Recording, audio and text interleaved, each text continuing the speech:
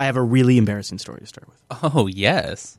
So I know I'm going to get crap about this all the time by sharing this, but I have to just let you know, so in case the audience out there runs into this, they know what the fix is. So, last week, Wes, like a champ, you set up a Starbound server during the show. And that evening, I was kind of in a unique position because, when you live in a tiny home, when you get offered to house sit for somebody in downtown Seattle, you take that up, right? Hey, that sounds nice. By the way, that's a little relationship pro tip, too. When that offer comes along, you got to try to accept that. Yes. Yeah. So we go down and we start house sitting Tuesday evening. We were going to, wake up there Wednesday morning. Mm-hmm. And I get down there and I don't have any Wi-Fi access. The password, they didn't leave it on the notes. We can't get a hold of them. I can't get on the internet. So in a moment of panic, because I want to play Starbound. Naturally. I turn on tethering on my phone. I'm like, I'm just going to use phone data. This is important. Right. Thank you, Ting. Yeah. And I connect and I start playing. And I'm wondering, is Wes online? Mm-hmm. And I'm playing along, and all of a sudden I notice that I'm having a hard time controlling and looking around. Okay. I can't really explain why, but I keep seeming to get this intermittent freeze or pause in the game. Bop, bop, bop, bop, every 3-4 seconds. Maybe every 3 seconds. Bop, bop, bop. No, that's no. And it makes, when you're in a battle or something, it's just enough to kill you. Untenable. And it was like really distracting. And I'm like, well, maybe I have a video driver problem. Maybe I have a power and I go, I extinguish. There's a lot of options. Yeah. I start looking, maybe it's a power management setting, like a CPU frequency. And I'm chatting with Rikai, and I'm tethered to my phone, and I'm looking up stuff online, and You're in like, full troubleshooting mode. This is not how I was going to use my mobile data, but now I got to know. And we're house sitting, and of course my lady, she's like, so do you want to come out on the deck, or what are you doing? I got this bottle of wine here. What are you doing? And I'm like, I got to fix this. This is important. And I dig around, and I'm starting, and I'm trying things. I'm adding kernel boot parameters. I'm tweaking the Xconfig according to the Arch Wiki for Skylake graphics. I'm making all these modifications to my system, and I'm rebooting, and I'm rebooting, and I'm rebooting. And one of the times I log in, the problem's fixed. Oh. And I go, hot diggity dang, that link Rikai found me about the kernel parameter fixed it. Look at that. And I go to hit one of my keys, and I realize that nothing happens because none of my extensions are loaded. Oh. So I quickly go remove the kernel boot parameter, reboot again with extensions off. The game doesn't have the glitch. I log out of GNOME, log in with extensions on. The glitch is back. And I start to notice that the glitch also exists in video playback. Okay. It exists sometimes when just moving the mouse really quickly. I start noticing, like, when I'm dragging Nautilus windows around, I can see that glitch, and I'm like, oh, what is going on here? It's interesting that the plugin has the ability to cause that much trouble. So I discovered it was my System Monitor GNOME extension, which is a really cool System Monitor extension that puts all of your hardware devices in an icon, just icons. And so instead of having like all of these moving menu meters and stuff like that up in your toolbar, you have an icon that represents your CPU and your disk and your NIC, and you click those and it drops down and you get an expansive drop-down menu of your entire system resources. Well, sounds nice enough. And I've had plenty of these over the years. Since GNOME 2, I've used things like System Monitor. I did a little digging around, and it turns out there is actually a current issue on their GitHub about this. The extension causes stutter and lag in video players is where they noticed it. And there are some fixes that have been proposed, but what I did is I just did a purging of anything. So it turns out, by reading through this bug, that what it really comes down to, it's not actually GNOME's fault, and it's not actually the extension's fault. That's why this is particularly tricky. This is interesting. It's just simply an issue in Linux when you have that many open files, and when you're catting a bunch of things in proc. At the same time, you got a game accessing all of its image data and its sound files and all that stuff. You sometimes get an I/O stutter like that. It's just like a problem right now, and they talk about it here in this thread. And they talk about ways you could alleviate the problem by making the extension more efficient, and other ways to sort of coalesce some of the polling and things like that. Right. So I just did a grand purge of like extensions that check my CPU temps and my GPU Anything temps. With lots of random I just did a purge. And it has been totally smooth, but it totally interrupted my gameplay. Wow. So I didn't get a chance to jump on the server last week. There you go. That is my story of a GNOME extension that turned out... That's good to know. I'm sure I would have gone through exactly the same turmoil. Such a rabbit hole, because you start with all the obvious things like, oh, it's frickin' open source graphics, or oh, it's frickin' power management, or it's my new Arch and you're kernel. So used to those icons up there, like you don't even And I've always had System Monitor extensions literally for like ever, because like I'm often not compiling often, but like when I'm updating my AUR packages, I like to watch how busy my system is, so I know I can do a bunch of other stuff. Or definitely when I'm encoding video, it's extremely handy to have that. So it's it was a little embarrassing, and I had to share it with you. And you might want to look into it too if you have the GNOME System Monitor extension, which is kind of a popular one, or any of those that pull your system a lot for what's going on. Maybe try turning them off for a little while and see if you notice a difference. That's my lesson.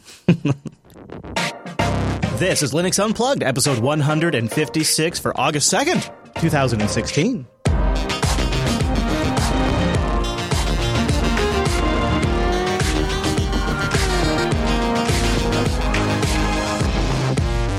Welcome to Linux Unplugged, your weekly Linux talk show that was almost running a little late, because even though it rains so damn much, people still don't know how to drive around here, Wes.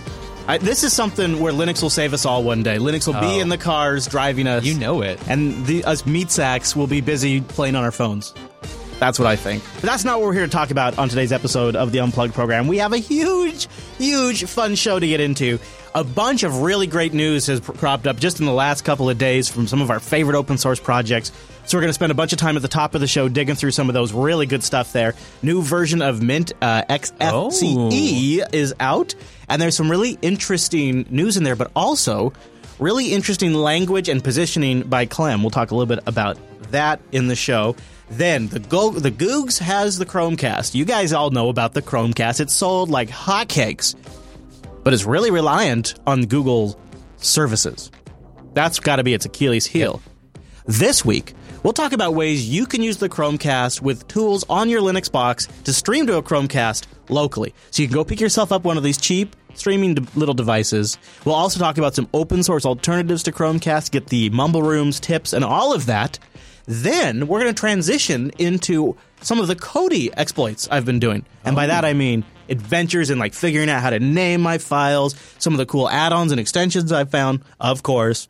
In-depth experience here. And also a tool to help whip my media collection into shape. And I know we'll get some great advice from that virtual lug, too, on making a really great Kodi installation. And I am really looking forward to what they have to say there. Plus, we'll talk about some alternative backends that the community has been talking to me about since I've been talking more about Kodi recently. And they look really cool. Some really neat stuff you can do. Even if you're not a home theater person or a Kodi or Plex or MB person, what we're going to talk about and how these open source projects can interact is absolutely fascinating. So there's just a ton of stuff there. So to help us get through all of it, and I mean there is a lot of it, let's bring in that virtual lug. Time appropriate greetings, Mother Room. Greetings. Hello. Hello. Hello. Hello. I secretly use Arch Linux. Oh, that's fine. Popey, you don't need to. All right. So anyways, I wanted to start with something that proves a prediction that virtual lugger Daredevlin made months ago when Microsoft announced Ubuntu runtime for Windows, whatever they call that monstrosity. This, he said, and I think he's right, Linux is going to become the new default platform that you write applications for. And check out this first story we're going to talk about. So there's a lot of Docker news this week. We won't bore you to tears with all of the news, but I'll tell you just a couple of things. First of all, we're going to start with this post about bringing Linux apps to the Mac desktop using frickin' Docker.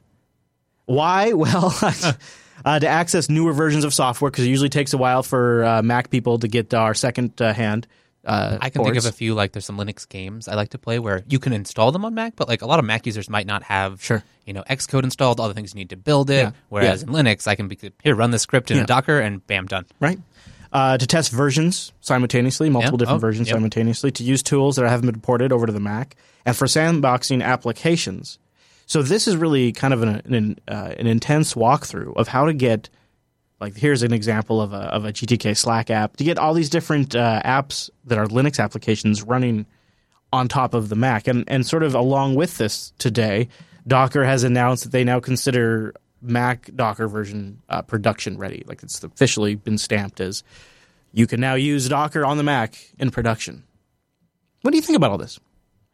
It is interesting. It does. I think it really does speak to what Daredevil said about the Linux runtime being everywhere. Mm-hmm. Yeah, it kind of worries me a little bit because I haven't seen a container ecosystem where things are being smoothly and routinely updated and things are being patched when there's security exploits. Right. I'm worried that one of the big things that scares me about the Internet of Things, quote unquote, I hate that term so much. But it's just there's so many terms I hate now that I just figure like I gotta roll with it. Like I can't hate cloud for the rest of my life or derp learning, But Internet of Things devices. What's the big security issue in your mind about Internet of Things devices? Well, they never get patched. Exactly.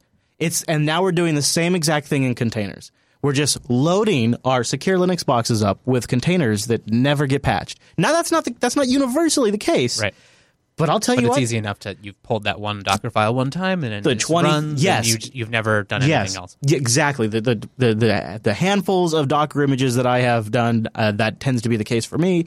And even if I'm willing to stay up to date on them, it's not always easy because sometimes you can lose data if you screw things up and also sometimes they just simply don't update them. That's another problem.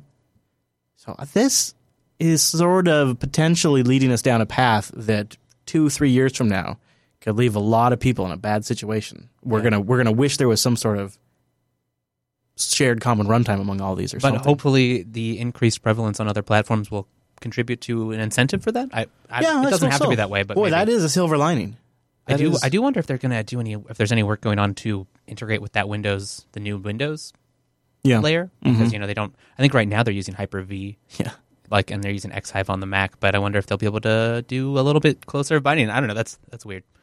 Yeah, I don't even get me started on containers that use virtualization because that just sounds like a VM to me. But I digress. This next story, I think a lot of people are going to be excited about it. I know Noah and I have talked about this quite a bit. I'm not sure where you weigh in, but folks like Popey don't worry about this. Look at this. This Popey tweeted this today.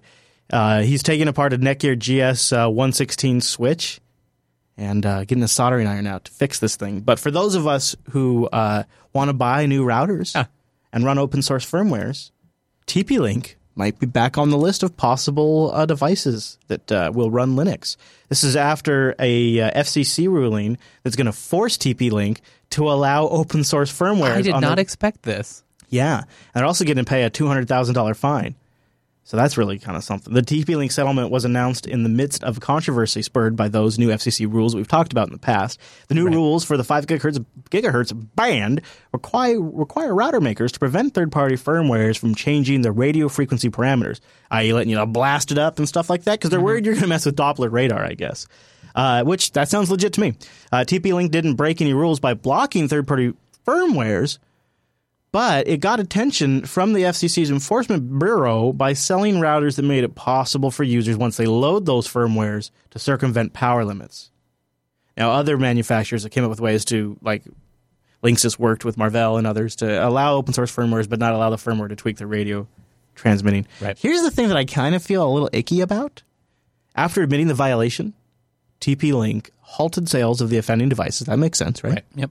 But then they issued a software update so that units already sold to consumers would comply. So they just that is that's a major feature. Like if I could control the radio power, and I'm way out in the frickin' boondocks, dude, right? If I could control the radio frequency powers and maybe get a little more signal, that would be like the main thing I would want that for. So that'd be a huge bummer. And it's interesting because TP-Link's violation related to 2.4 gigahertz band, but their software update also precludes customers from installing third-party software, including open source software, to meet the new 5 gigahertz requirement, and that's kind of where they got in trouble. It's interesting that getting in trouble for that has then led to a settlement where they're required to keep working with open source. Yeah, very much so. I really like that development. That's great. Yeah. So and hopefully they can just figure it out on the firmware or the hardware level. And just before, I think people loved TP-Links. A lot of people were using them because they had great support for OpenWRT. And yep, such. that's why I bought one in the past. Also, just kind of a separate thing, Imagination Technologies, which is a chip maker, is working with OpenWRT and others to put the OpenWRT software into a virtual machine on these devices, which would be isolated from the radio controls. Now, I don't really know if I like that a lot, because what would be the host OS? Is it something super base, or is it their crappy like a really firmware? minimal hypervisor? Yeah, what is that? Mm-hmm. And is it safe and secure? But that is an interesting approach, and then you can run whichever open source firmware you want in a VM. And I would think the upgrades on that are going to be pretty rock solid because it's virtualized hardware, so it's not like that's a moving target. Right, exactly. Well, that's kind of nice. So that's pretty cool. You guys can check out more in the show notes. So, Wes, you found a pretty cool project that we wanted to share with the audience this week. And this is so perfect for somebody like me who's often trying to figure out ways to not use mobile data because it's like a personal challenge of mine. Right, totally. And when you hear of tethering, you always hear about connecting your laptop to your phone's internet connection. Exactly. That's the common use case. That's the common use case. But what if my freaking laptop or desktop is plugged into a nice, solid Ethernet connection, and I got a big update or something like that I want to do on my phone? Wes, here is Simple RT, Simple Reverse Tethering for Android. So this is exactly that. It allows you to share your computer's internet connection with your Android device via a USB cable. Linux and OS X, it says, are supported. Windows is not, and unlikely to be in the future. Understandable. So you got to plug it in right now. Yeah. Is it working? Does it work? It does work. Let's see. So it must be two pieces: an app on the phone, right? Yep. Right, and then there's software on your laptop. Here we go. Okay, connect. Requires Android 4.0 or higher. And was there packages? Did you have to build something? What was that They like? have a pre-built APK, so I downloaded that on the phone and installed it. And then it doesn't install an app or anything; it all just runs in the background. And then so you don't need root on the phone, but you do need root on the computer that you're using. Then you download from GitHub. They have a thing you need to install libUSB, but that's the only thing I needed. A simple make, and then it spits out. It binds to the USB so that. Okay. You use sudo, you run /simple_rt, and then it waits for you to plug your phone in. You plug your phone in, and then that triggers the app, which starts a custom VPN, like through the Android VPN interface. Oh, smart. Yeah, it seems to work. I'm actually pretty impressed with that. And I tested it earlier at work. Have you done a speed test? I have not done a speed test yet. That's a good question. Do you have the speed test app on there by chance? Because that'd be really interesting to know that, because you should be pretty much getting whatever our Wi-Fi could deliver your. Well, of course. This might be USB 2 though. Here. Yeah, that would be the limiting factor. But even still, that would be pretty interesting. Yeah, so that's really cool. So again, it's called Simple I was RT. really pleased with like the Android integration. I've done a little bit of this with like IP tables and a root terminal on my phone, but it's all very hacky. And it's not quite all the way polished. Like if you have like a lot of custom DNS, for instance, if you're trying to like get your phone onto a VPN through an Ethernet connection only or something like that, then I think there could be some stuff improved, like maybe how some of like the AP scripts set up DNS masks for you. I think something like that might go a long way, but it's already very nice. Huh. With Android N not too far, I mean, Ham was saying it's 3 days away, actually. Then that would be that might be a way to get that download. I mean, of course, you'd probably be on Wi-Fi in most cases, but if for some weird reason you don't have Wi-Fi, but you have the machine you're sitting at has internet access still, right. This could be a way to, or doing a whole bunch of Android app updates, or maybe you're like in a place where you only have Ethernet, but you really want to make a phone call, or hell, even syncing down your Spotify music. Yeah, that could be a way faster way to do that, because I like to do the extreme quality. So yeah, Wes, and you're doing this, by the way, on a Nexus 5 running Marshmallow. Yes. Okay, so it works on anything 4.0 all the way up to Marshmallow. Yeah, that's great. That's a huge range of devices. It was really easy to get going. Huh. Yeah, this is right up my alley. This is right up my alley because I'm constantly gaming the system when it comes to mobile. Yeah, and you never quite know when you might want that, and so it can just be very helpful. Or like maybe you want to, you're on a wired network, but you really want to use the cast from your phone for a specific thing on your phone that you can't do on Linux. And you know what I just remembered is I have had mobile phones, one, that the Wi-Fi chip died on it. And so the only thing you could use was the network, the cellular network. Right. So there you are paying for that data. It's no good. It's no good. So this kind of thing would be perfect. That would be for perfect. That. Huh. Simple RT, not for retweet, but for reverse tether for Android 4.0 or higher.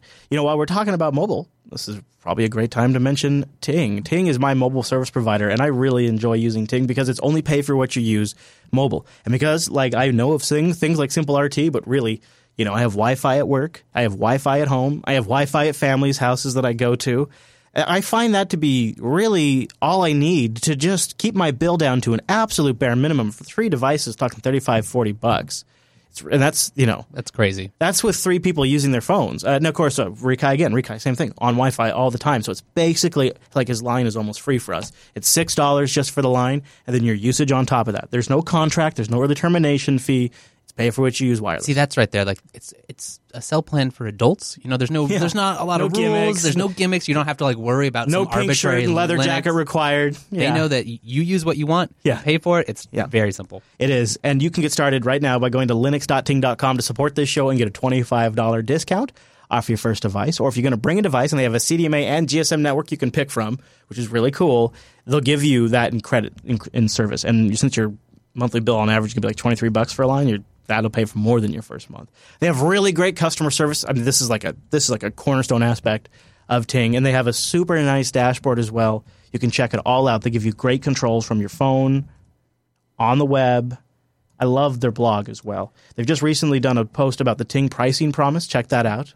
Just start by going to linux.ting.com. They have great cord cutting info over there. They have also extra storage, how to hook up extra storage to your device blog posts. Really good ones over there. Check them out. Linux.ting.com, my mobile service provider for well over 2 years. If you want to take the test and just see if it might work for you, go over to the what would you save buttons right there on the front page when you visit linux.ting.com. Plug in your information. They make it really easy. And see how it works. Linux.ting.com. Thanks, Ting. All right. So this next story is a quick mention because I've seen some people talking about it in the chat room today, and I want to give people a heads up because I don't know. I didn't see when this ends. They're accepting entries until the 14th, so we will have time to talk about it in last. But today, System 76 announced they're giving a laptop away. Hey, those are nice laptops. They're giving away a Lemur, which is a pretty popular laptop over at System 76. It's going to be preloaded with Ubuntu. 14-inch. They're just giving it away. They're going to do there's a little bit of effort, though, so you have to go read the post in the show notes to find out more. But it's going to be a 14.1-inch screen with a 6th-generation Core i3 processor, 4 gigs of RAM, and a 500-gigabyte hard drive, and an Intel dual-band wireless AC card. Sweet. Yes, that would be a nice laptop to get for free. It runs great with Linux. Yeah, so that's really cool. You can check that out. It runs Ubuntu. Ubuntu? I don't know. I use Linux Mint, so I couldn't tell you. Linux Mint XFCE Sarah has been released, and it's a big release because it's going to be supported until 2021. If you think about it, if you're an XFCE user, you probably don't like reloading your system a lot. Nope. So being able to install something that is a first-class XFCE implementation that is supported until 2021, that is damn attractive. Yeah. I think of a lot of workshop machines where you just want a nice little desktop. Yep, that just runs for ages. The next 5 years. Yeah. And that'd be, that's great. So here's a couple of new things in XFCE Sarah edition. I wanted to quickly mention, he talks a lot, Clem does in his post, he talks a lot about XApps. And remember, those XApps is this new project to produce generic applications for GTK desktop environments, forks and etc. And he talks about Zed and XViewer and a bunch of the different ones in here. But he makes a comment down here that I thought was interesting, and it sort of reflects his attitude about this, which I found refreshing. He says, note that the GNOME apps and Mate apps and XFCE apps and that these XApps replace are still available in the repositories. You can install them side to side with XApps to compare them to decide which ones you like best. XApps do integrate better, however, with your environment, not only in obvious ways with traditional interfaces, but also in the way they support desktop environments. But I do like that he says, you can install them side by side and see which ones you like better. Yeah, that's a good attitude. That is a good attitude when you're forking a ton of applications and suggesting your users use them. Which hopefully means they're going to try to compete on their merit, right? So if they are better, then people will use them. Yeah. Yeah, so I thought that was kind of nice. Anybody in the Mumble Room an XFCE user by chance? I'm finding that surprising. I find that really surprising. I used to use it when I first tried Arch on a machine, but it doesn't do what I want to do because I don't want things really simplified. I want things more complex and tweakable like KDE. So I just no longer use it. I used it for quite a long time after the very first release of Unity, and I was still on Ubuntu. Me too. I switched over to XFCE, and at the time I think I was in school, so I didn't have a lot of time for customization, and it still is a fine desktop if that's all you need. Yeah, I feel like after I looked at this release here, I thought maybe I should seriously consider the XFCE again for my workhorse machines. I love GNOME 3. I've got no complaints, but I had that weird extension issue. You're not going to run into that. Yeah, and I just simply need this thing to just work every single time. Not that it isn't now, so I don't really have any issues right, there's now. no incentive, but it is certainly a stable platform. But that just thinking, like, it just feels like it would be a rock. Mm-hmm. But yeah. Well, still a Raspbian user, if that counts for XFCE. That's true. That's true. Yeah. I guess maybe Raspbian use LXDE. I guess, yeah. I guess maybe that's what it is too. Is there's just less excitement around XFCE these days? I think that's a big part of it. Yeah, that's true. Yeah, there's also a great Manjaro spin with an XFCE desktop. I do agree. Now, I enjoyed on my last road trip GNOME Maps a lot. I thought I went from why is GNOME wasting time making a mapping application? I remember having the same thought. To, this is why GNOME's making it a web, because it's so nice to actually have it in a native desktop application. Totally. Screw the web browser. I hate the web browser. Waiting for the DOM to update, it's just the worst. Nobody needs that. Nope. And plus, I can be doing my searching and looking up stuff in one window, and I can be doing my mapping in my GNOME Maps. And I was thrilled to have that along with Fedora 24 on my last road trip. Then almost the day after I got back. It really was terrible timing. The MapQuest API got pulled from underneath them, and GNOME Maps just started displaying developer tiles. It was kind of embarrassing, actually. It just looked awful. And Ubuntu GNOME announced they'd be dropping GNOME Maps, and it felt like, what was Maps going to do, right? Yeah. I mean, here we had this nice application and just a real shame. Just a real shame. Well, guess what? We got good news here, Wes. Good news. Things are back up and looking better with 3.20.4 release. They're switching away from MapQuest, Open API for fetching tiles, and instead they're going to start using Mapbox's API. They're using a community API key from Mapbox. And Mapbox is a company, they say, with a commitment to open source and provides infrastructure that will allow us to do more with maps. We're accessing the Mapbox API through a GNOME proxy that will allow us to easily switch our tile provider in the future. That's the way to do it. A little also, abstraction watch everywhere there. you go. What? Yeah, well, I mean, yeah. So there you go. Are you saying you didn't want to tell GNOME where you are anyway, Chris? You know what I would like to see GNOME Maps do? You know the direction I would like to take this? Imagine GNOME Maps allowing me to configure my own backend so I could point it at like OpenStreetMaps or something, or my own hosted mapping server. Just the wrapper around a compatible map API. Yeah. So if it was Canonical, if Canonical had announced that they were shipping a mapping application on Ubuntu Touch that used a proxy to proxy everywhere you go, wouldn't that be a huge controversy? Like when a proxy to some, somewhat proprietary service. Yeah, exactly. I mean, when they did that with the Unity Dash launcher, like we lost our collective S over that. Now the GNOME camp goes, yeah, we're going to be proxying all of your map requests through a central proxy run by us, but don't worry about it, it's fine. And we're like, okay, cool, good idea. That's good thinking for planning for the future, guys. I wonder how that proxy's set up. Because it would be, would it be different if they, if it's a Chef configured server and you can see the Chef recipes right there? Sure, that's a good idea. You can't actually verify what's on the box, but it's a little bit more transparency. North Ranger, you got a little conspiracy bacon there. Why don't you share it with the class? I guess I trust GNOME more to run a proxy that could potentially snoop on my location than both a game developer and Google. Yeah. Farming out, hundreds of millions of users with Pokemon, right? Having their location shared, basically.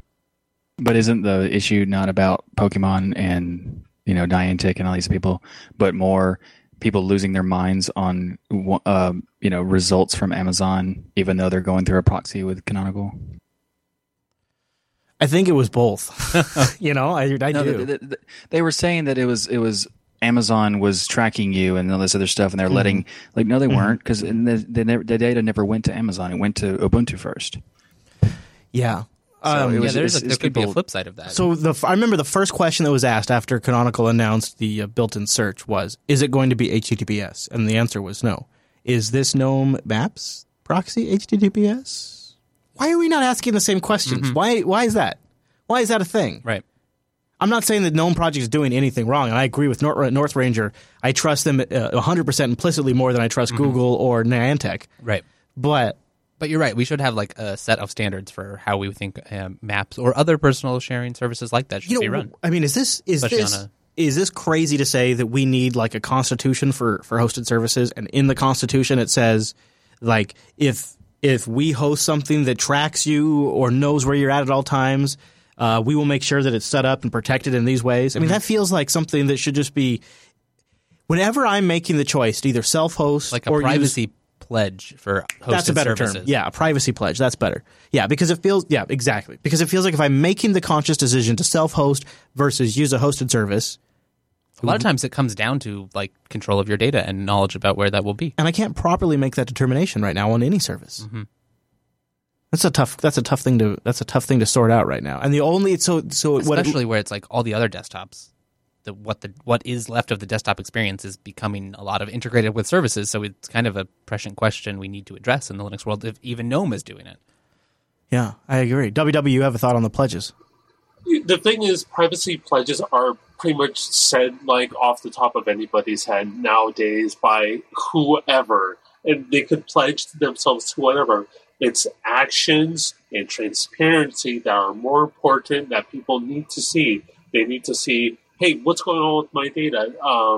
For me, I don't know if we'll ever see this, but I want to be able to see how the data was used and what you guys are doing with it, rather than saying, having a marketing person or a social community member of your team say this stuff. People need to see concrete evidence that you guys are doing right by the community or by them. Yeah. So have you guys noticed, I mean, I just today logged in to Google because I was curious. What was I reading about? Oh, Mussolini. I was reading about Mussolini, and I was curious how much of that would show up in my Google history. And there's two sets of Google history when you're a Chrome user. There's your browser history, and then there is everything Chrome sends to Google. Right. And so they actually legitimately make that manageable. And because I'm so often a skeptic of Google, I do want to give them credit here. In Chrome, in your history, they say you should also check what Google services know about you. And you click that. They make it very obvious. They really do tell you what Google knows about you. Like they know. And I just showed up right away. Like it shows that I listen to Pocket Casts on my drive. They know what time I open up Pocket Casts and how long I listen to a podcast. Every morning I drive into work. Wow. It is something. Mm-hmm. There is that angle too, because there's like I think a certain component of Google, of how we perceive Google's awareness and creepiness, etc. That like even if they are doing, I'm not saying that necessarily that they are, but even if they are doing everything correctly in terms of prompting you for what you want, they're so much a part of our lives that you can, even if you've said yes to all these things, you forget about it, and sometimes you realize again how much they do know, and you're like, whoa. Antonis, you have a tip for users to sort of see what Google knows about them.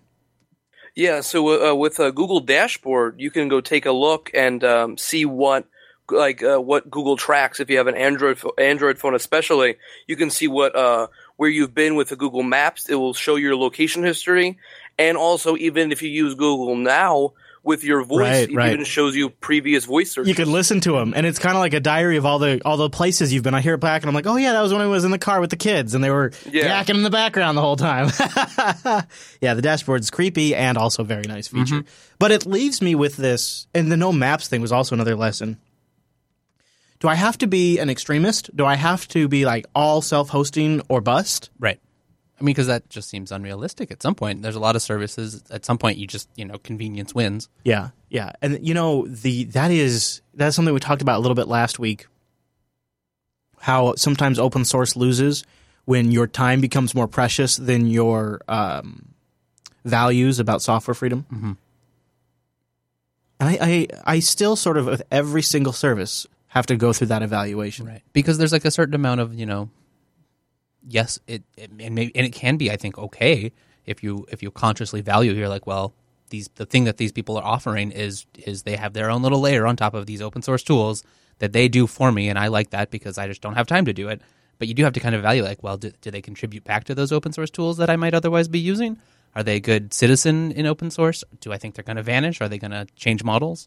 There's a lot of things to think about. Minimec, you have a point about once you have privacy settings set up correctly on Google, they manage to seem to stick with it, right?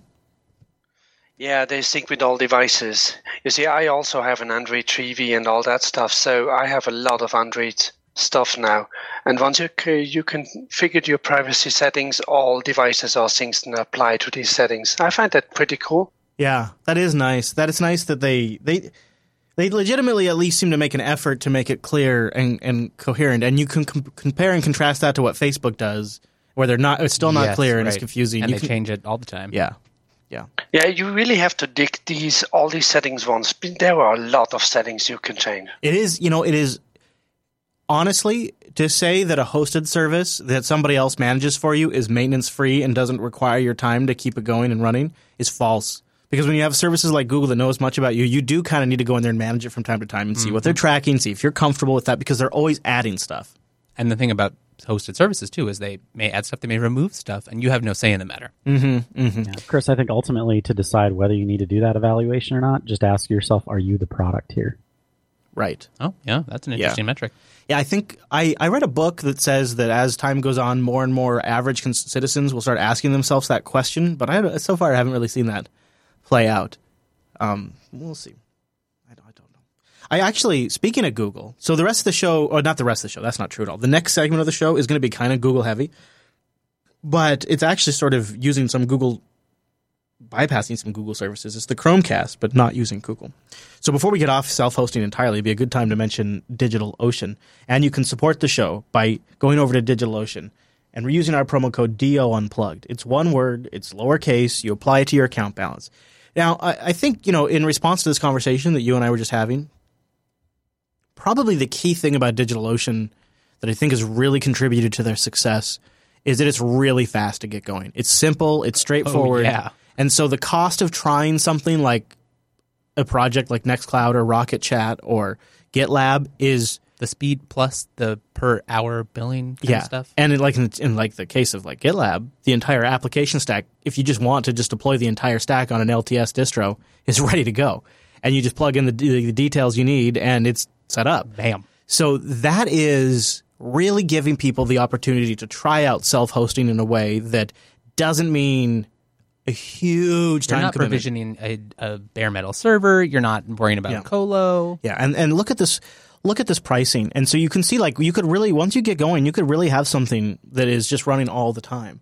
I love this middle plan here, 3 cents an hour, 2 gigs of RAM, 2-core processor, 40 gigabyte SSD. That's really what does it. Yeah, wow.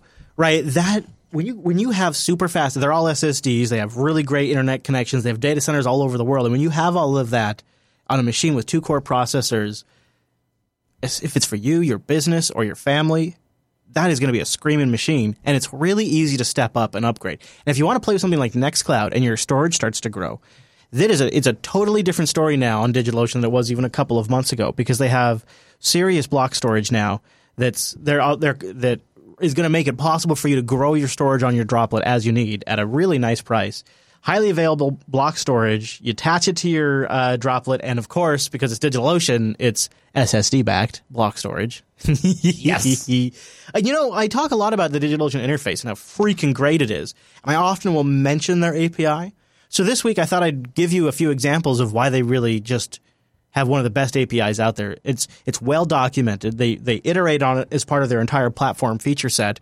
And then because it's so clear and because it's documented, there's a ton of nice code you can take advantage of already. I like this Runbook.io project, which uses DigitalOcean's API. It's available. It's free. You can grab it. And it monitors and automatically resolves issue with if this, then that style automation for your droplets, which could be neat. Like reactions from anything like restarting Apache, rebooting a DigitalOcean droplet completely.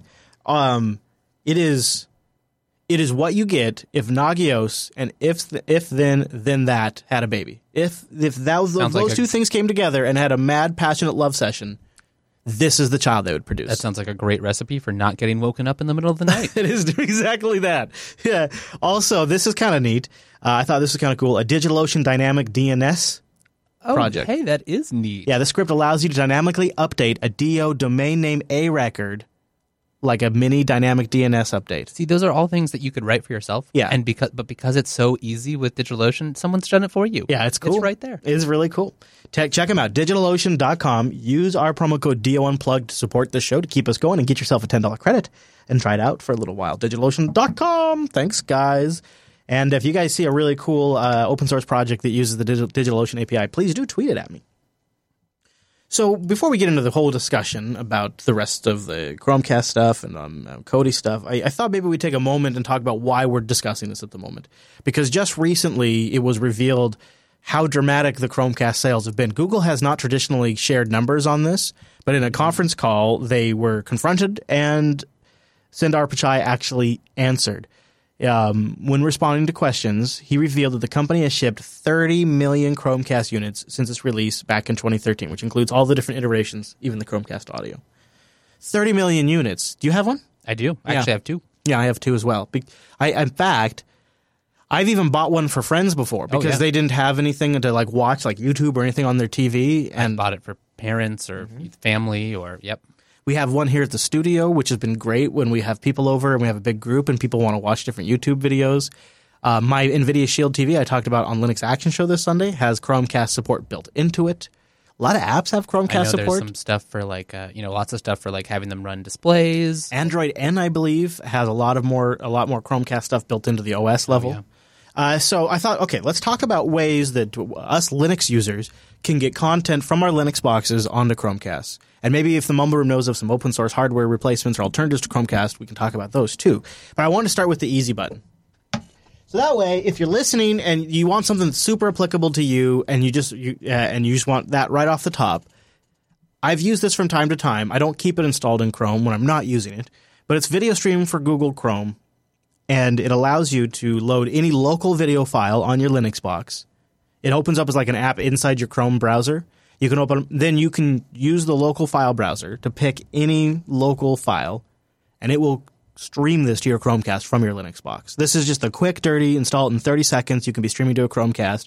It doesn't go out to the Google account and servers and send it down. It just goes directly from your laptop to your Chromecast. So that's a Chrome plugin. But that's not super cool, and that's not Linux specific. And you have to pay for some things if you want more features for it. Yeah, there is something you have to pay for. It doesn't deserve that. I'm not saying that, but I can't even remember what it was you have to pay for because I just use it for the basic feature set. But CastNow could be another option. So check this out. CastNow is a command line utility. Hey, there we go. Hey. To playback media files to your Chromecast device. It supports playback of local video files, videos on the web, and torrents, too. You can also reattach a running playback session, which is really nice. So it's CastNow. And it's just really simple syntax. You do cast now, and then the directory or that has the videos in it. You can play the entire directory or to the specific file, or you drop in a URL to like an MP4 file or a torrent file. I've had some better luck sometimes, like persnickety HLS streams, that sort of stuff. Cast now seems to work pretty well with. Yeah? Mm-hmm. Nice. So Cast Now, just a simple tool to install, and you can do that from the command line. And I know how much we love our command line utilities. So that seemed like a good one. Then there was this one that came in. A contender that's getting some update and coverage on Web Update this week. Stream to Chromecast. Stream to Chromecast, the number 2, is a command line Chromecast media streamer for Linux. The tool can transcode to unsupported formats in real time and play them on the Chromecast. It can also do audio, so it can send audio only. It can transcode any format not supported by the Chromecast using FFmpeg or libav. Provides basic control commands like pause, unpause, stop, and playback. You can do specific devices when you have multiple Chromecasts on your network, which is nice. Yeah. Supports passing custom transcoder parameters to FFmpeg, and supports specifying the port to use for streaming media. For audio-only files, no metadata is displayed on the Chromecast at the moment. But so these are 2 different command line utilities that will take video files or audio files and send them to your... Now, have you tried Stream? I haven't, but after this show, I think I will. Yeah. That's really nice. That is kind of changing my opinion about the Chromecast a little more, especially since I have it built into the Shield TV. I think that's really nice. Because they are like so many of the services where it's a little bit like, well, it works great, and Netflix and YouTube obviously have great support for it, but there's some like outliers where you're like, it is frustrating, you don't have full access, you don't have root on it, right? So this does help with that. Pyrocast. What's this, North Ranger? Actually, it was just me doing a little bit of Googling a few days ago, actually trying to figure out my Kodi box on a Raspberry Pi to extend some functionality. I haven't tried it yet, so I'm curious if anybody else has found a similar solution for like LibreElec or OpenElec type distributions. Yeah, so you want to be able to have Chromecast like functionality with Kodi, is what you're saying. Exactly. Interesting. Interesting.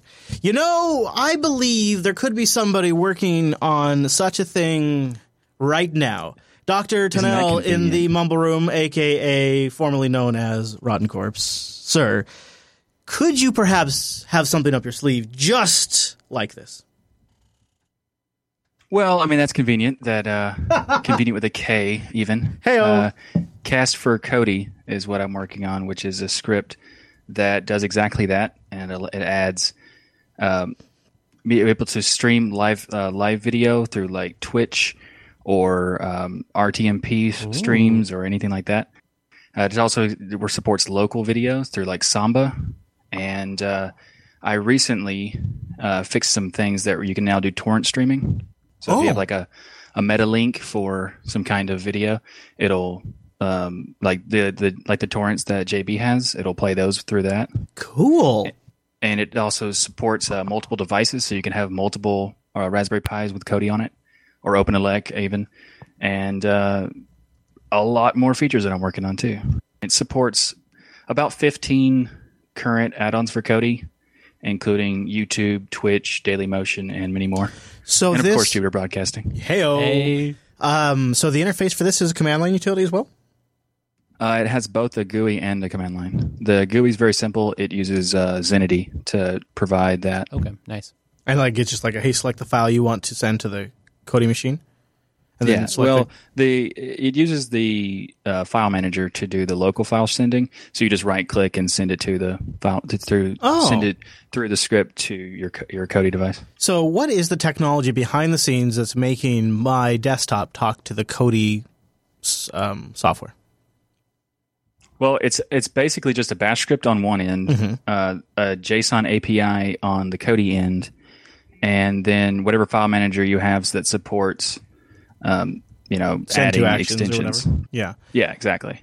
But what I'm trying to get to is like, is there like some DLNA standard that Kodi supports, universal plug and play, like Discovery? Like, what's happening? Is it a dynamic DNS? What's happening on the back end to make my Linux box capable of sending a video file over the network to Kodi? What two technologies or whatever multiple technologies are connecting to make that happen?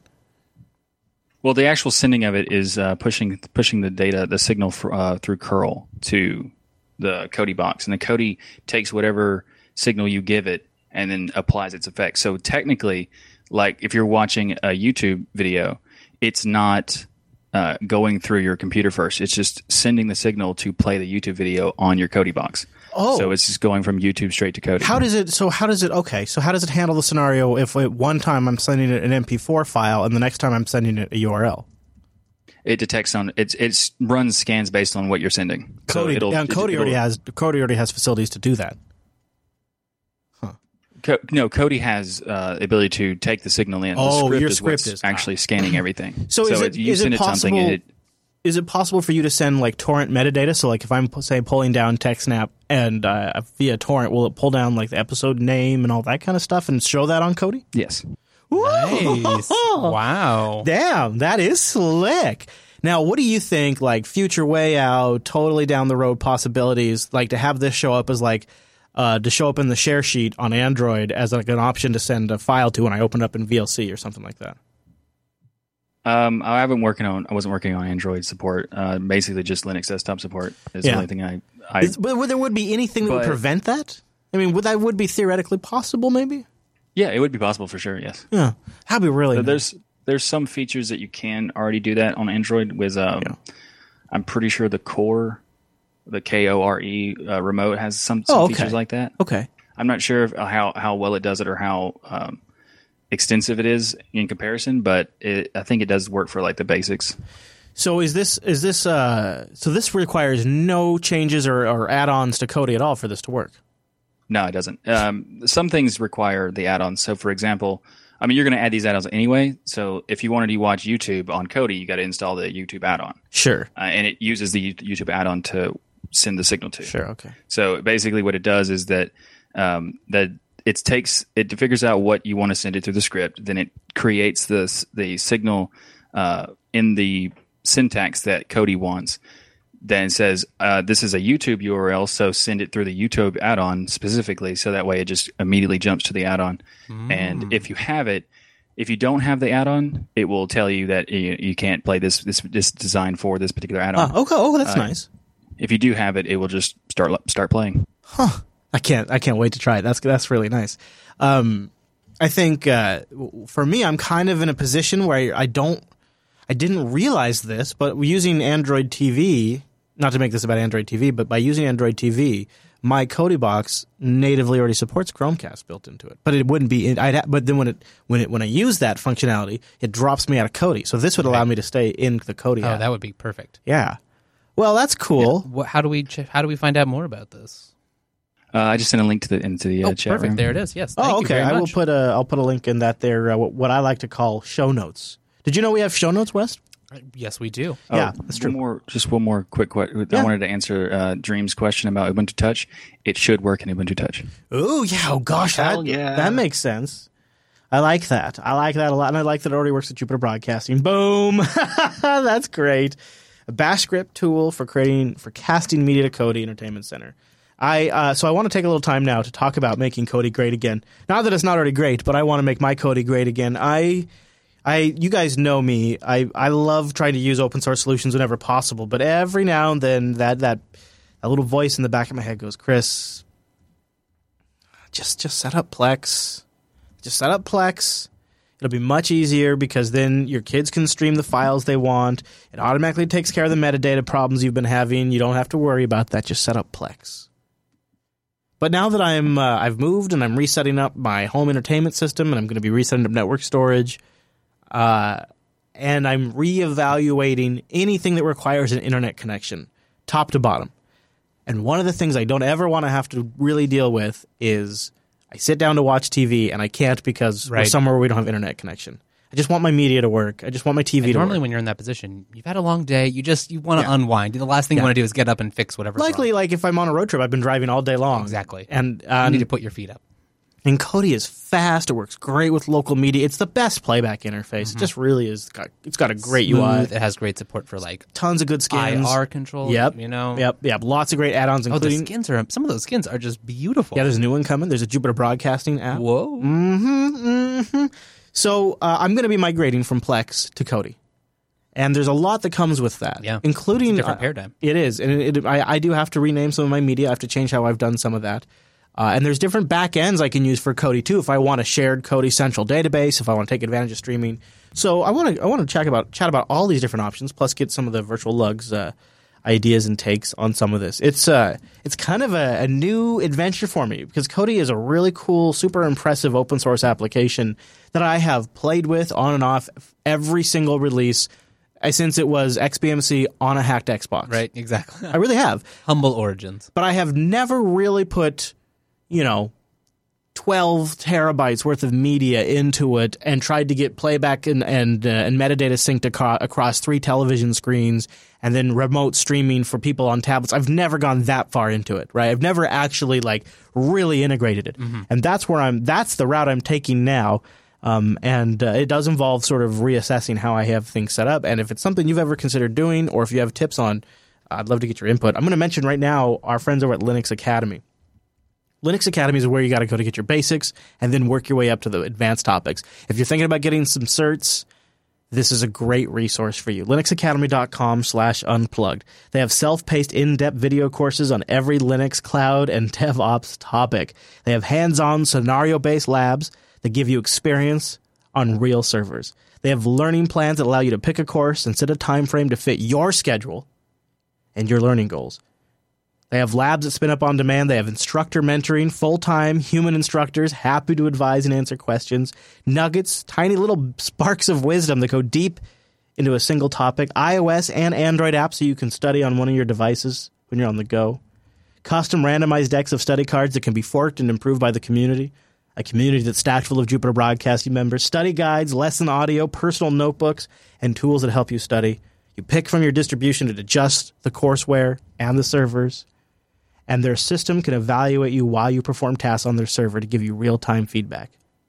With hands-on guides that give you real-world experience, the feedback system, the study tools, and the learning plans that allow you to pick your availability, nobody can touch Linux Academy.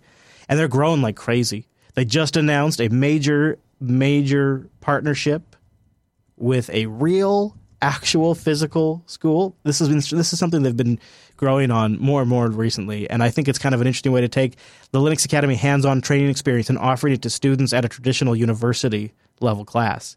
And they're getting real college credits for it. It's fascinating. They have more information over on their blog. They got the best tools to prepare you for certs in a variety of Linux, AWS, OpenStack, DevOps, Azure, and big data topics. If you're searching for those certs, that's a great platform for this too. linuxacademy.com/unplugged. And a big thank you to Linux Academy for sponsoring the Unplugged program. Now, I want to start with the obvious. This is like the due diligence segment of the show. Like I have to mention this part, so as I'm contractually obligated to reference you to the Kodi Wiki on naming video files and TV shows correctly.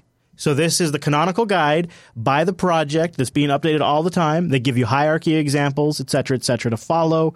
This is sort of the golden standard. So that is linked in the show notes right at the top of this segment if you're going to get into this. So have you any experience like going through and naming this stuff? Well, for MB, I've always used FileBot. Tell me about FileBot, Wes. Tell me about FileBot. FileBot is a script that. Oh, really? Yeah, and it has it has some parameters, specific parameters they call FileBot.net. Automated Media Center, and so is this it? This is it right here? Is this it? Yeah, with a GUI. That looks right. I think it's a Java program actually. Oh, snap, son! And here, let me throw in the Automated Media Center link right there, which is kind of around a forum, but it works very well. You kind of pull down your torrents or Usenet or whatever, however you have your media. You run it on that folder. You can set it up to auto run. I'm sure you could use something like iNotify Wait if you wanted to do it that way, or a systemd timer or anything. So this sounds like something that you could plug in with a Usenet downloader and have it automatically, absolutely. Or some torrent clients support triggering programs to run, that kind of thing.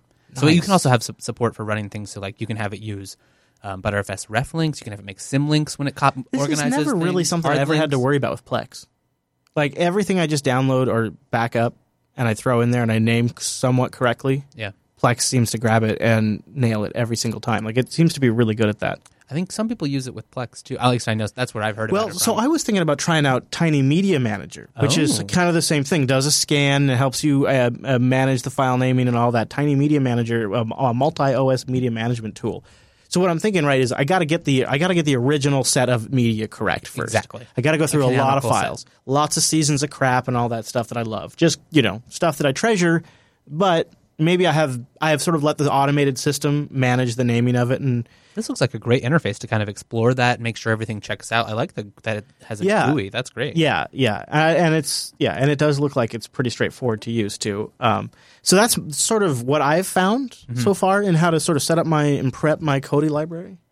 I don't know if anybody in the Mumble Room has tips for managing Kodi. So and just to give you a picture here, I have been attempting to sort of move stuff in to see what just works without having to just sort of manage it. Right. And it's pretty hit and miss so far. So it hasn't been perfect. Right. I think one of the things that I want to sort of transition to is talking about some of the back-end solutions you can use here. The ones that I've gotten feedback on are obviously Emby backend for Kodi and Plex backend for Kodi.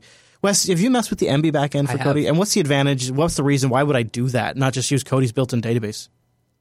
Well, I used it to share my Emby library with my parents. So I installed Kodi on a NUC at their house and VPN'd our two networks together. And then I connected the Emby plugin for Kodi with my Emby server. And so I could then have local media there too, for them if they want. But like the NUC had a limited hard drive space, right? So then anything at my house it just looked like it was right in the Kodi database. They could play it. It was transparent to them. So for me, it seems like the advantages of using Emby on the back end or Plex would be that I can let Emby and Plex scan the media, manage that, set up the libraries. You also get the web interface to go in and correct mistakes or watch it and stream it myself, which is a big deal. And I can then sync watch status across my Kodi instances. Does that work okay? It did seem to. I made multiple users. There was a little bit of an issue, I think, like with how you do it. And I think if you want to have multiple users, there was kind of some workarounds you had to do because I think by default it syncs it into the info files. But there are some options there. Interesting. So that's Emby is definitely and the nice thing is I was very pleased with how smoothly it integrated. And if you have a good link to your Emby backend, playback was seamless. So the other one I'm considering a lot, since I have an existing Plex database, but I'm probably not going to go this route. But one that I am looking at, and it was pretty strongly recommended in the subreddit after last this weekend, is Plex Kodi Connect, PKC. It combines the best front-end media player Kodi with the best multimedia back-end server Plex. And I do have like a lifetime Plex pass or something like that. So Well, and isn't the back end of Plex open source? It's the front end that is closed source. So that would be nice. I'm not sure if that's still the case, but at one time wasn't that the front end and the back end are no longer open source. The front end used to be open source, and they decided to whack that, basically hire someone to make it closed.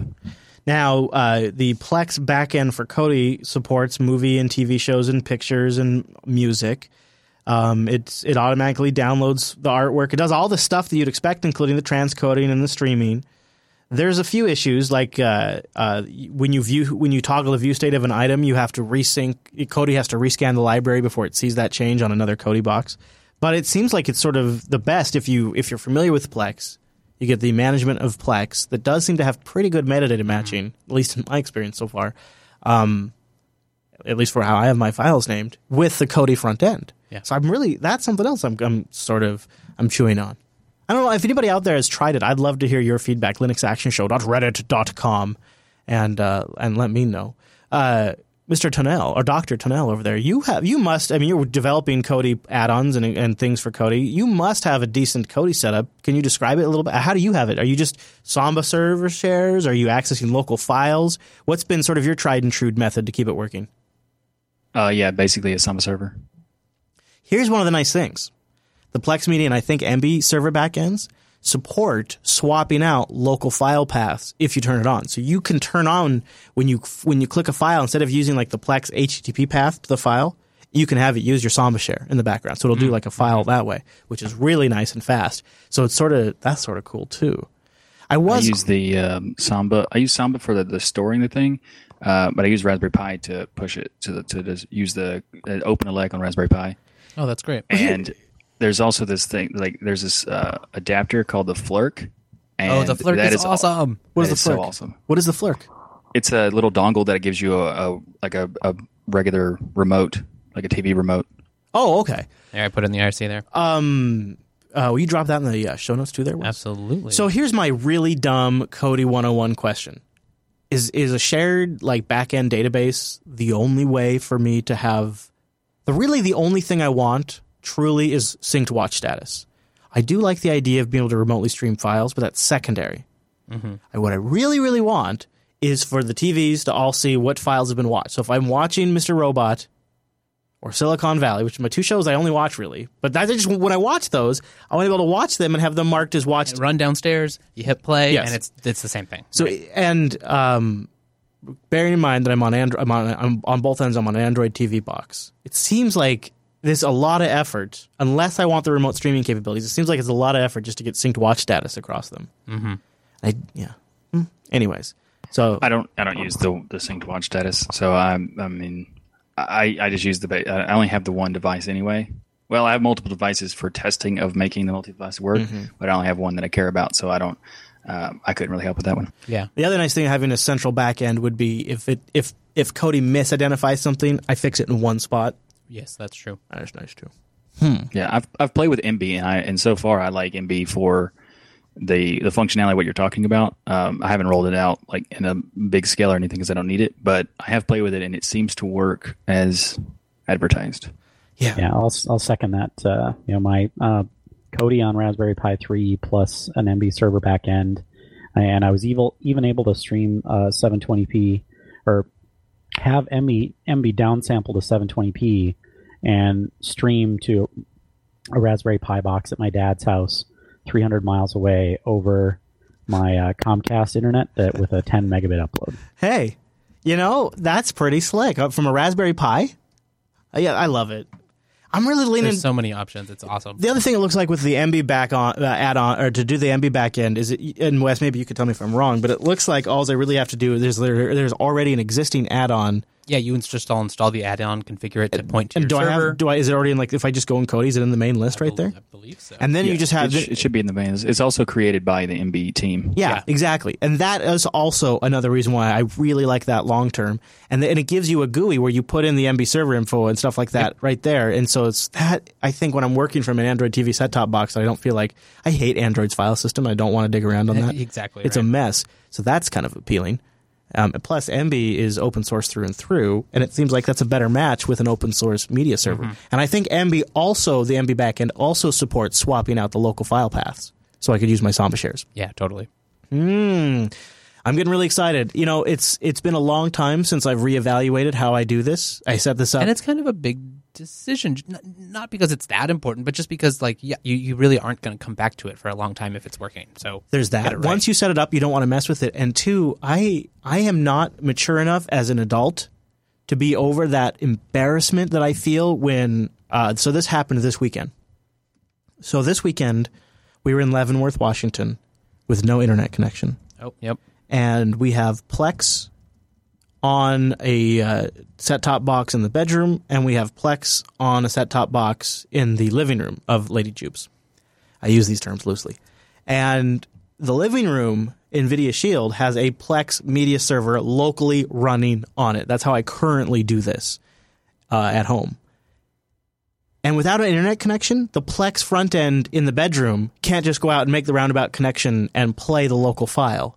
I don't know why it's supposed to. It is supposed but to. But it wouldn't. That's really annoying. And so there we are, and so I'm like, okay, let's watch the movie. And this is where Noah's voice is in the back of your head, and you're like, oh. So then I'm like, okay, from now on, I'm gonna set this up, and I'm gonna do local file paths, and I'm done with this. Totally. So I think that's what's gonna seal the deal on MB. And then just not have to worry about it, because when I do watch TV like a couple of times a week, it's like my sort of unwind, relax. I do it when I'm totally worn out and there's nothing else more productive I'd be doing anyways. I'm like, all right, time to allow myself a little chill out time. Exactly. And to get frustrated not be able to, when that thing just sits there and spins and spins and spins on this, it's like, okay. So the other nice part about using MB or Plex is that you also then get Chromecast support if you are somewhere where you're like, well, I really want to do this, but I don't have my Kodi set up with me, but you have a Chromecast. Boom. Yeah. I'm excited to set this all up again. It's been a long time. And it makes my... Actually... Yeah, go ahead. Sorry about that. I'm actually looking at the MB's plugins, and it actually has an MB Kodi Sync GUI plugin built in there. You just install it, it goes right to it. Yeah, I know. It looks really straightforward. It looks like, and then you're using two great open source projects together. Yeah. So it's just, I have the only hesitation I have is I have had really great experience with Plex. I have a Plex Pass, and I have friends that I'm sharing my Plex libraries with already. And they're pretty good. I mean, for being partially proprietary, they're pretty good. I mean, they employ that MPV developer. That's true. Like they seem like good citizens. And they have kicked up some upstream code. So that is but they're not MB though. But they're not MB, right? We live in interesting times, Chris. I know. It is. I know it doesn't. For me, I'm not trying. This is not like some big problem I'm trying to solve. Right. It's a fun challenge to get to like relook at my home storage and now try to do it in a way that's like mobile and low power. You get to play Architect, sysadmin, like all these things. Yeah, and try to do it in a way that's going to be like long-lasting, sustainable, low maintenance. Yes, and that's the trick, and that's the perfect like trifecta if you can pull it off, and that's exactly what you want for your home media system. And the thing that I think that really has me fired up about it is just spending a couple of months in Kodi using local files on the NVIDIA Shield. I have just grown such a new appreciation for this open source project. They've been going for so long, and it's very polished. And it's like I really respect some of the decisions they've made recently, because I think they're really following some interesting trends, and there's more and more better hardware out there all the time, and then it feels like if this is something I can really get my head around, then down the road I can start experimenting with Raspberry Pis running. Exactly. Yeah, and then it's especially with all those things Wimpy was telling us about compiling with better video support. Yeah, exactly. And the thing that makes me think about that is it's a really easy, sustainable, long-term way when like a family member wants something like this after they check out. Add them right into your network. Yep. Yes, exactly. So it could be really nice, and it could be a really fun, sustainable home project. So I'll give you guys an update when I actually put it all together. I'm going to start experimenting with stuff over the next few weeks, and then figure out how I'm doing the back-end storage, and then, well, actually probably have to figure that out sooner than later, really. And then I got to rename all the media. But it's a good problem. It's a good problem It to is have. a good problem I'm looking to have. forward to it. And we have links to a whole bunch of stuff in the show notes if you guys want to check it out. And if you have any experience in this area, I would love to hear it. linuxactionshow.reddit.com. Go chime in. There's never too many cooks in this kitchen. No, I've been getting some. I've been getting mixed responses. But I've been getting mixed responses. Some people are, but a lot of folks have been very helpful. Totally. So it's really cool, and it's pretty exciting. Be all end all. We're very excited about all these open source projects. It's neat to rediscover, and re-embrace something that I've observed but haven't really fully dived into for a long time. Exactly. That's sort of a fun aspect just of it as how well. Cool it is. Yeah. All right, that brings us to the end of at least the official part of this week's show. Episode 156 wraps up. We'd love your feedback, your responses, your topic ideas at linuxactionshow.reddit.com. Your feedback also is welcome at jupiterbroadcasting.com/contact. And a huge part of this show is our virtual lug and our live chat room. Find out our live times at jupiterbroadcasting.com/calendar.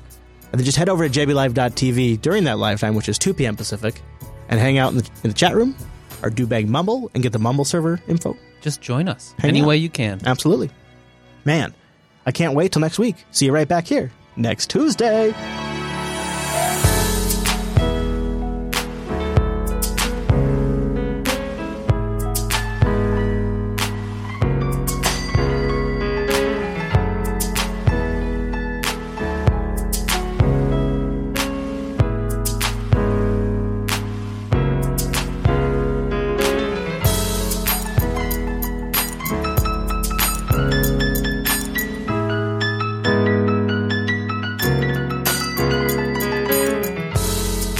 You know, in some ways, I feel like the home media center topic has been done over and over and over again. Mm-hmm. But in other ways, I feel like it's sort of re-energized in the sense that there is cooler hardware available than we've ever had. The embedded stuff is getting powerful enough to actually do this. I feel like ARM's coming up. Intel's getting cheaper and smaller. It's like there's a lot of those middle range devices. And on the back end, like hard drives are getting big for cheap. I think Seagate now has a 10 terabyte hard drive you can buy. And what that really means is their 8 terabyte hard drives are now completely reasonable in price. Exactly, right. 8 terabytes in a single drive. You know, you put That's 3 a lot of those. of Star Trek. Woo! Yeah, exactly.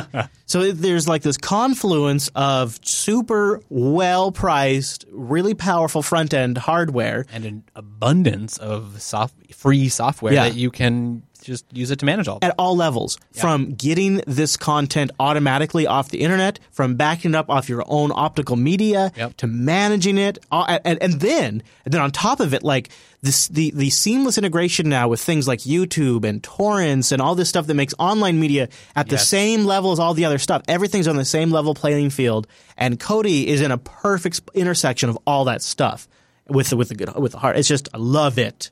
I'm really excited about it. I just linked a super sexy case from the Flirk team. That is really nice. Check this out. I saw that. I think I saw it maybe linked on the Kodi main I might site. Have to pick that up. I can't remember where I saw this. Yeah, they had a deal. The Flirk and Kodi made a deal to make their own Kodi version of this. Okay. Oh, yes. Nice. Yeah, that does look really nice. Wow. That is so like legitimately. I could see like when Angela's like, okay, I'm ready to replace these Rokus. I would totally go with this. See, that's perfect because I have that NUC at my parents' house. It's also their like router, and it's doing it's playing a lot of roles for them. But I have a Pi sitting around, buy one of these, stick it in their bedroom upstairs. Now they have both TVs connected to my share. You know, I wonder if Noah's going to start working with some of this stuff too. Because he does some displays too. Exactly. Nice, Rotten Corpse. Yeah, thanks for mentioning that because I'd forgotten about that. And it's $15, and that's your money's going to a great deal. Anytime I feel like you're buying from this ecosystem, it's going to a good cause. And specifically, since Chris mentioned on last that the NVIDIA Shield was just so responsive, I noticed a huge bump upgrading from Raspberry 2 to a Raspberry 3 when using Kodi. Yeah, I believe that. I should make mention that on playback, when watching my review of the Shield, Plex actually started the file right away, but the video file I just happened to choose had like 2 seconds of black. So somebody on YouTube was like, hey, and I watched it back and I'm like, oh yeah. So it actually the NVIDIA Shield is just wicked fast, period. And I mean that on like every level. Like Netflix is obviously that's going to be fast. That's a simple app, but like Borderlands 2 launches instantly. Wow, like, it's really powerful. And Noah's box is cheaper, and I like that. And then the Raspberry Pis are even another route to go. So I who am I to say which one you should go with? But at each level, there's great options. I kind of even want to build a full PC over here in the studio too, just to have fun with that. I do have that Pi sitting around, so if you want to try it as an endpoint to whatever solution you go to, I might. I would be happy to set that up. I love you, Wes.